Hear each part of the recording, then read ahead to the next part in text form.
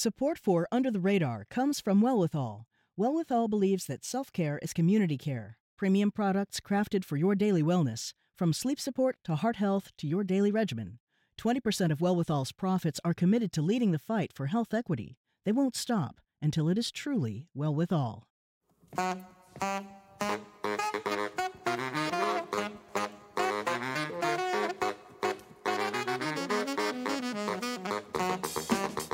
I'm Callie Crossley, and this is Under the Radar with Callie Crossley. And now for the part of the show we call Lagniappe. That's Creole for something extra. For more than 10 years, author Josh Prager immersed himself in the story of the woman at the center of the Roe v. Wade case, the lawyers who filed the case, and the leaders of the then nascent anti-abortion movement.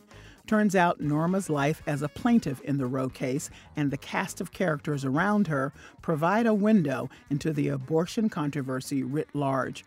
Prager's careful, detailed research and masterful storytelling reveals the contradictions, hypocrisy, righteous fury, and gut-wrenching pain, which helps explain how the landmark legislation became a third rail. Joshua Prager is author of 3 books, including his latest, The Family Roe, An American Story, which was a finalist for the 2022 Pulitzer Prize. The former senior writer for the Wall Street Journal has also written for the Boston Globe, the New York Times, and the London Review of Books. He was also a Nieman Fellow at Harvard and has presented 2 TED Talks. Welcome to Under the Radar, Josh. Thank you so much for having me. Well, I'm delighted to have you. Wow, this book is something, The Family Roe, An American Story.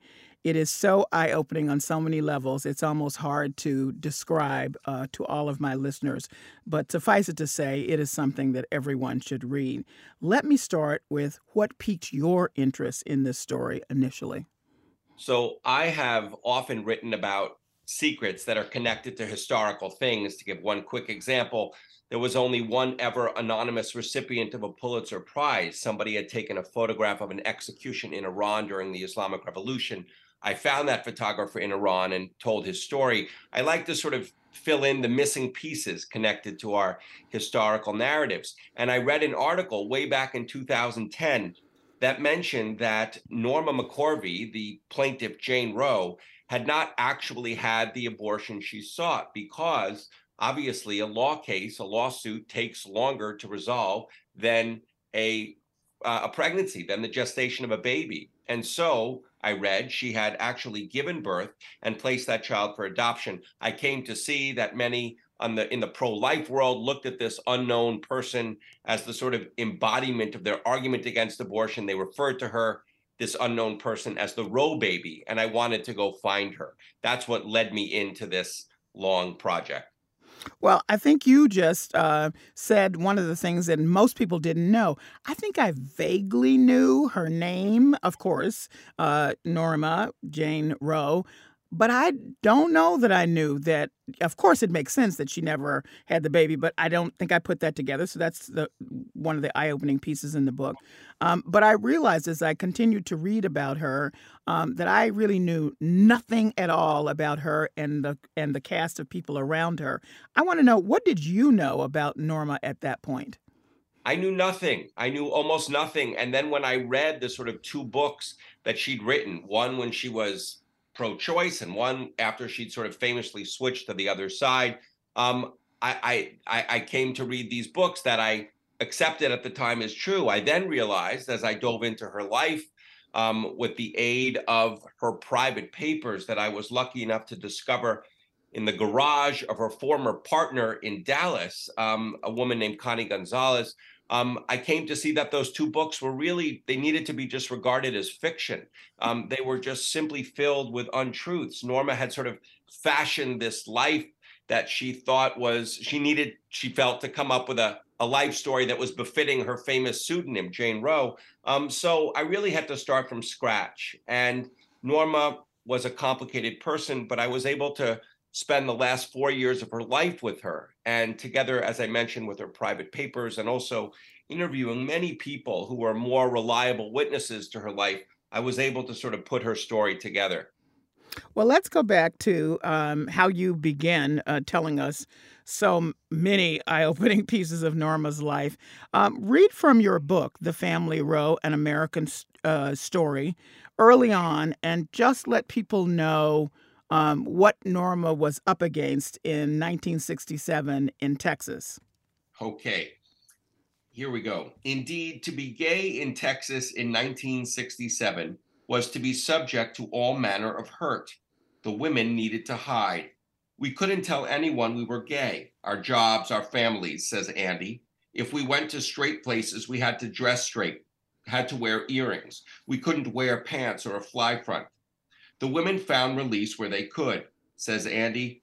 What did we do besides shoot pool, drink beer, and at 19, that can be enough. And every night at the White Carriage was a night Norma hoped might end in someone's bed. She'd come to work and bring a dress and Levi's, says Andy. If it was a feminine girl, she'd put on her jeans. The dress was for a cute butch. Norma slept with many women, but she'd also slept with Woody and Pete.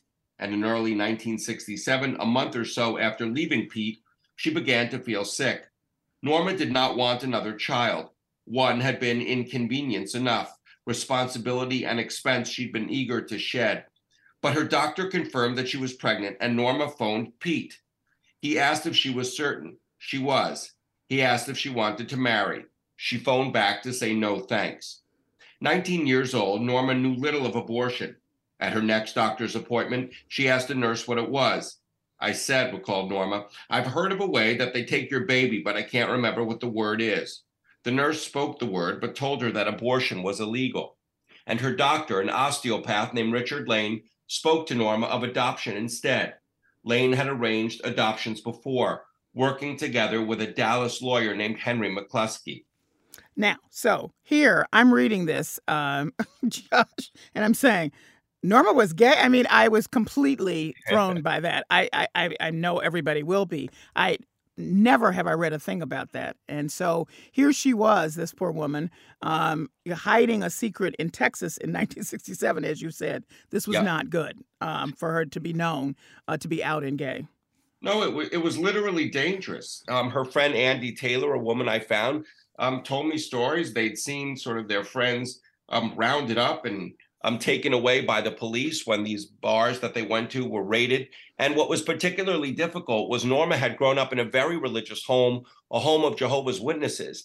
And there was nothing sort of so horrible to her mother, Mary, as the fact that her daughter came out.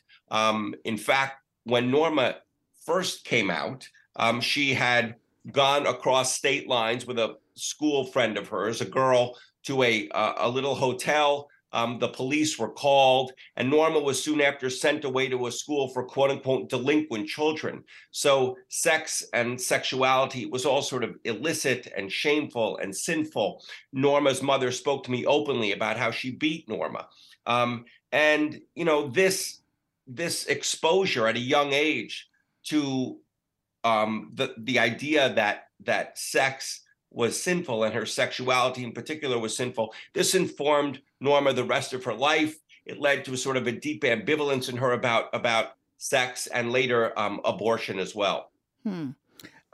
So what we then learn, and I want to allow you to put this in the larger context, is that what's happening with Norma, with all these fascinating details about her life and who she was, and I'll have you read another piece in just a second, was really what was happening in a larger context outside of her life about how people thought about sex and religion, as you said, and were beginning to think about abortion, because abortion at that time, of course, when she was 19, it was illegal, but that was changing. So your book, called The Family Row: An American Story, is really about the actual family row. That's Norma, but it's also bigger than that.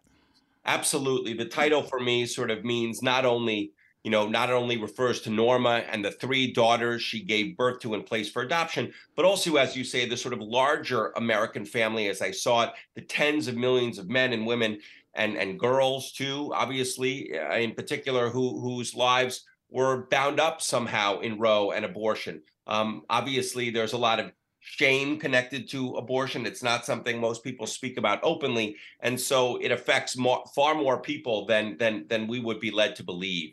You mentioned obviously sex and religion, and one of the things that was so helpful for me in writing about Norma was realizing that the very same issues that sort of rent her life and that made abortion so complicated for her are the very same issues that, in my opinion, have made abortion so fraught in this country and so divisive. Norma is raised in this, as I mentioned, this very religious home where sex is sinful and abortion is completely verboten. And then she sort of emerges from that home. She's born in 1947 in Louisiana, moves to Texas. She emerges from that home into this very sort of countercultural bohemian life in Texas in the 1960s, where she's part of a sort of a tight-knit sorority of lesbians who help each other. She worked in gay bars. She also was a prostitute for a time. Sex and sexuality are sort of at the heart of who she is. And in my opinion, in this country, we have that same sort of seeming irreconcilability between sex and religion. On the one hand, we have our sexual freedoms, our traditions of sexual freedoms. On the other hand, our religious roots, our puritanical foundations that make abortion particularly complicated and divisive in this country. So Norma was looking for an abortion because she knew she was not the one that really should be having another child at this point. Let's listen to this clip of Norma talking about how she became the plaintiff to represent Roe v. Wade in 1994. He said, well, don't you think women should have the right to control their own bodies? And I said, well, absolutely. And they said, well, would you be our plaintiff in this case? And I said, sure. And that's how it started. So, as you've said, there was a lot of fiction around how Norma told her story, but really how she ended up being the plaintiff in the case was almost accidental. I mean, it's very casual, kind of, to know that this case has, been so fraught and so important that her participation almost, I would say, didn't happen. Absolutely. She was not a person who believed particularly in a woman's right to choose. She was simply desperate for an abortion herself. She did not want to go through having to carry another pregnancy to term, having done so twice previously, and then place the child for adoption. She mentions to her adoption attorney, an important man, lost to history, named Henry McCluskey, who was a gay lawyer in Texas and who had fought against the sodomy laws in Texas. She mentions to him that she just does not want to go through this again. And he says to her, well, I grew up in Texas with a friend named Linda Coffey. We went to the same Baptist church. And he says she is now a lawyer and looking for a plaintiff to help her fight the abortion statutes in Texas. Norma did not know what a plaintiff was. He tells her. And what was particularly interesting to me about Linda Coffey, she was this brilliant woman, also gay and a feminist. What was interesting to me, though, was that she was a religious Baptist. And at the time, there was no sort of inherent contradiction between being a religious Baptist and being a feminist who wanted to sort of legalize abortion. At the time, the Southern Baptist Convention, the largest body of evangelical Christians in this country, was steadfastly pro-choice. So Henry McCluskey, the adoption attorney, introduces Norma to Linda, and soon after, Linda partners with another lawyer, Sarah Weddington, and Norma becomes Jane Roe. And I just want to emphasize that point is that abortion was not the fraught issue, even when Roe v. Wade was announced, when the Supreme Court decision happened. It was not at all the fraught issue that it is now. Obviously it got attention, but it wasn't this at all.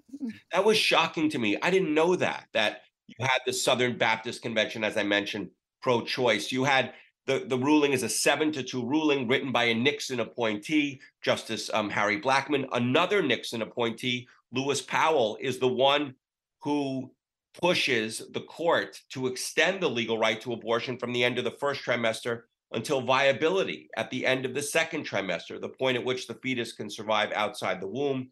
The greatest proof of what you just said, that abortion was not yet this incredibly fraught political issue, is something remarkable. The first time after the Roe ruling is handed down that a potential Supreme Court justice has his Senate confirmation hearing, Justice John Paul Stevens, is not even asked his opinion of Roe.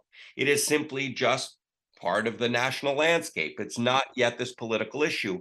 And one of the ways it becomes so politicized is through a woman named Dr. Mildred Jefferson, a very important person, the first Black woman to graduate from Harvard Medical School, who later becomes the head of the National Right to Life Committee, really one of the architects of the pro-life movement. And she sort of sees that there's political gold in abortion. And she introduces abortion as an issue in the 1976 presidential election. And then by 1980, it really comes to be a very, very important issue. Ronald Reagan, a person who, as governor of California, Dr. Jefferson actually draws into the pro-life fold. He really seizes upon this as a political issue, and we're off and running. Well, Dr. Mildred Jefferson was a contradiction herself. But before you tell us about that, let's take a listen to Dr. Jefferson. She appeared in 1972 on a then WGBH show, The Advocates, in an episode entitled, Should Women Be Permitted Abortion on Demand? I think abortion on demand is perhaps one of the cruelest deceptions to women that I've encountered. To give a woman the idea that by destroying the child within her gives her some right of control of her own body is again a way, I think, of deceiving women. By the time a woman is pregnant, she's already failed in this control over her own body, and then she is turning over her pregnant uterus to someone else to empty. Dr. Jefferson, I learned through your book, I had some vague notion of her, but I didn't remember her role in this. Was really, I think she was instrumental in the foundational, laying out the foundation for the National Right to Life movement. Absolutely. She's unbelievably important. And she was really kind of unknown. And the reason for that is she took great pains to sort of not reveal herself to the public. Her private life was complicated. She grew up in segregated Texas in the 1930s, very brilliant, very precocious, graduates college at 18, summa cum laude, goes off, as I said, to Harvard Medical School. What's then very interesting is she wants to become a doctor. She wants to become a surgeon. What she doesn't tell people is that her career is sort of sabotaged by misogyny and racism that is so overt that the doctors, that doctors who are then interviewed about Dr. Jefferson in 1973 by the FBI after Richard Nixon is thinking of appointing her to a panel, they just speak about it openly. Oh, yes, well, of course, I couldn't appoint her to this, group, or I couldn't have her in my practice because she is, of course, a Black woman. And life is very unfair, as Dr. Jefferson experiences it. So much so that when she falls in love with a white sailor, a man I found and interviewed, she basically says to him, and this is at a time, by the way, when interracial marriage is illegal in half of the country. She tells him, you know what? I will marry you, but only on the condition that we do not have a child, because we can't bring a child into this unjust world. He finally agrees. And it's fascinating that this same woman who is refusing to bring a child into the world then says, once she becomes a prominent pro-life advocate, that every single conception must lead to a birth. She says that there can be no exceptions. Well, where she is, though, in the story and your narrative of how now what's happening is there are two opposing forces around this third rail issue, and the energy is a lot on the side of the people who are loosely conform around the National Right to Life movement. I thought it was interesting that there's a line in your book that says, if abortion was a matter of life and death to Catholics, it was largely a matter of sex to evangelicals. That was a way of your introducing the evangelical support of the National Right to Life movement, which then, in my opinion, the way I'm reading your book, really blew up the pro-life movement into sort of the large entity that it is today. Absolutely. And one of the things that was so interesting were the very parts of who Dr. Jefferson was that had made her life as a surgeon so difficult. The fact that she was a Black woman, those very same parts of who she was became sort of catnip to the pro-life movement. They were basically white male Catholics. And here they have a Black female Methodist who's a doctor to boot. Harvard Medical School trained. And so she very quickly rises to the top of their movement. She sort of becomes a spokesperson. And as you say, the evangelicals and the Catholics then sort of come together, partner on this issue, and by 1980, help get President Reagan elected. Now, the other person who was, important in this work for them, Norma McCorvey, who, as you mentioned earlier, was obviously she allowed herself to be the plaintiff to be Roe in Roe v. Wade, who changed her mind, actually, after developing a relationship with some members of the National Right to Life movement, and then became anti-abortion. Here she is talking with Larry King on CNN in 1998. And now your position is that it should go back to where it was? No abortions?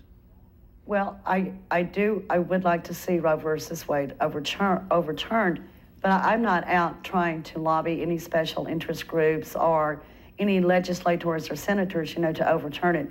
The Lord's called me to open a crisis pregnancy center, and that's what I would like to do. So, that was very shocking to me, the story of Norma and her change. And there's much more to it than as you've written. So I want people to read the book. And again, your book is The Family, Roe, An American Story, Josh Prager. But what I also want to bring up now in these closing minutes that we have is that you wrote this book, as you said, took more than 10 years to write this book, not knowing or not thinking that Roe v. Wade was actually going to be overturned. There was certainly talk of it as you were doing it, but I thought it was interesting that toward the back end of your book, you had some speculation from people who thought, well, if it were to be overturned, here's what would happen. But one of the reasons that one of your experts said it wouldn't be is because of precedent. But yet, there we are. Yeah, it was, as you say, shocking to me to see that this thing I'd sort of been working on for so long was suddenly, little by little, coming to be on the front pages of our papers. And once, obviously, Donald Trump was elected, and then Justice Ginsburg doesn't step down and her seat is replaced, et cetera, et cetera, et cetera. It was shocking to me. If it's okay, I wanted to just mention one thing about that clip with Norma. Norma was very much, we call it, I called the book An American Story. And in many ways that has to do with why is abortion so fraught here in this country? In another way, the title refers also to just sort of things that would only happen here, the politicization of abortion and also the monetization of it. And her story, she gets baptized by a evangelical minister who's doing it in a Texas swimming pool in front of the cameras as they're rolling, and he dyes his hair and bleaches his teeth and on and on and on. It's a very American thing. But what I wanted to say was, yes, Norma pledged herself to sort of very publicly, very extreme ideologies. On the one hand, initially, she's saying that abortion must always be legal, and then later that abortion must never be legal. But privately, she actually had an opinion that was really in keeping with the majoritarian middle ground in this country. Our polls show that a majority of Americans believe that abortion ought to be legal, but only through roughly the end of the first trimester. And that was what Norma herself thought.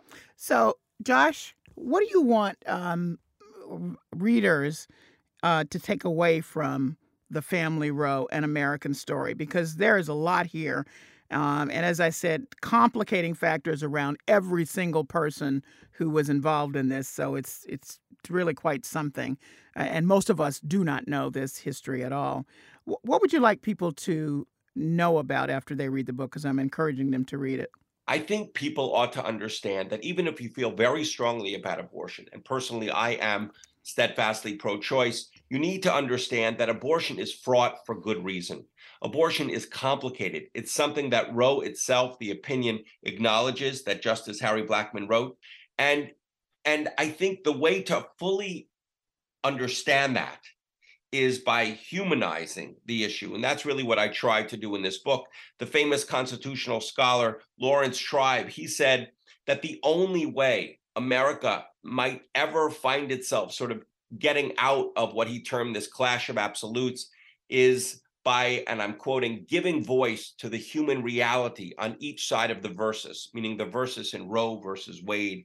This issue, which is bound up in sex and religion and gender and autonomy and life and death, is complicated, and that good human beings actually can disagree on the matter. And that really, one last thing to say is that Justice Blackmun noted in his preamble to Roe v. Wade, which he read aloud to the courtroom in January of 1973, 50 years ago, he said that ultimately, often what determines a person's view of abortion is their exposure to it, their exposure to a person or a story or to what he termed the raw edges of human existence. And so I think it's actually important to destigmatize it and to talk about it, and for people to come to understand that good human beings can actually disagree on this.